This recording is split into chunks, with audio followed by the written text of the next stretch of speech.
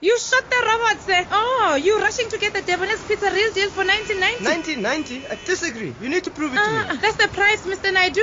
1990. Hey, Chineke, this guy doesn't know that the real deal is 1990. Oh, shame. I hope you're not joking. I'm recording this. Oh, my father never heard me on radio before.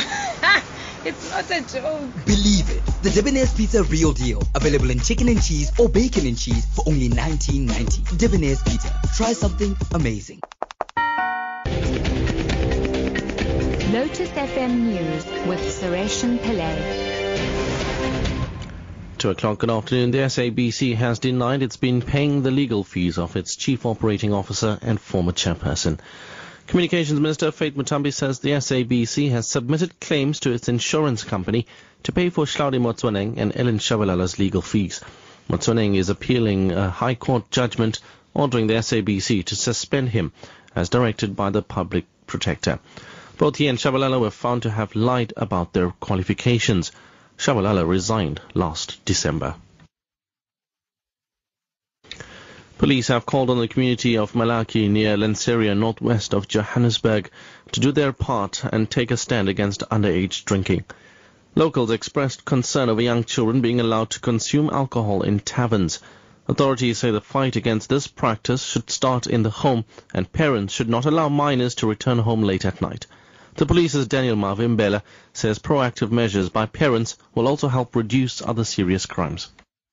The management of crime in our areas should begin in the homes of members of the community. The parents within the household must ensure where their children are, who they go around with. Such proactive actions by parents and adults will reduce the levels of substance abuse and other serious crimes like assault, attempted murder, rape, and even murder. Chief Executive of the South African Sports Confederation and Olympic Committee, Tubby Reddy, has rubbished the claims made by South African javelin thrower Sunette Viljoen in recent weeks.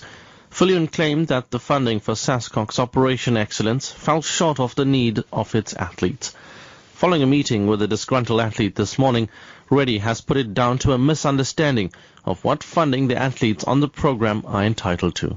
She raised some queries around sometimes late payment of the monies, the fact that she has to produce slips to show proof of expenditure. She needs to understand the funding process. Us as SASCOC, we're dependent on funding from other sources. So if I don't get the funding in, then we have a cash flow problem. Slips are necessary because we need to provide that to the Lotto and other funders. We cannot fund her upkeep in terms of her living. We can contribute to that, but we can't take care of families and children, and it's not our job.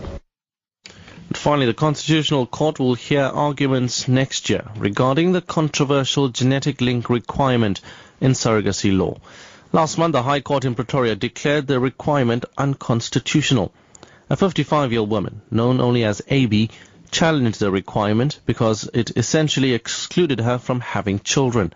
The woman is physically incapable of bearing children and is also unable to use her own genetic material.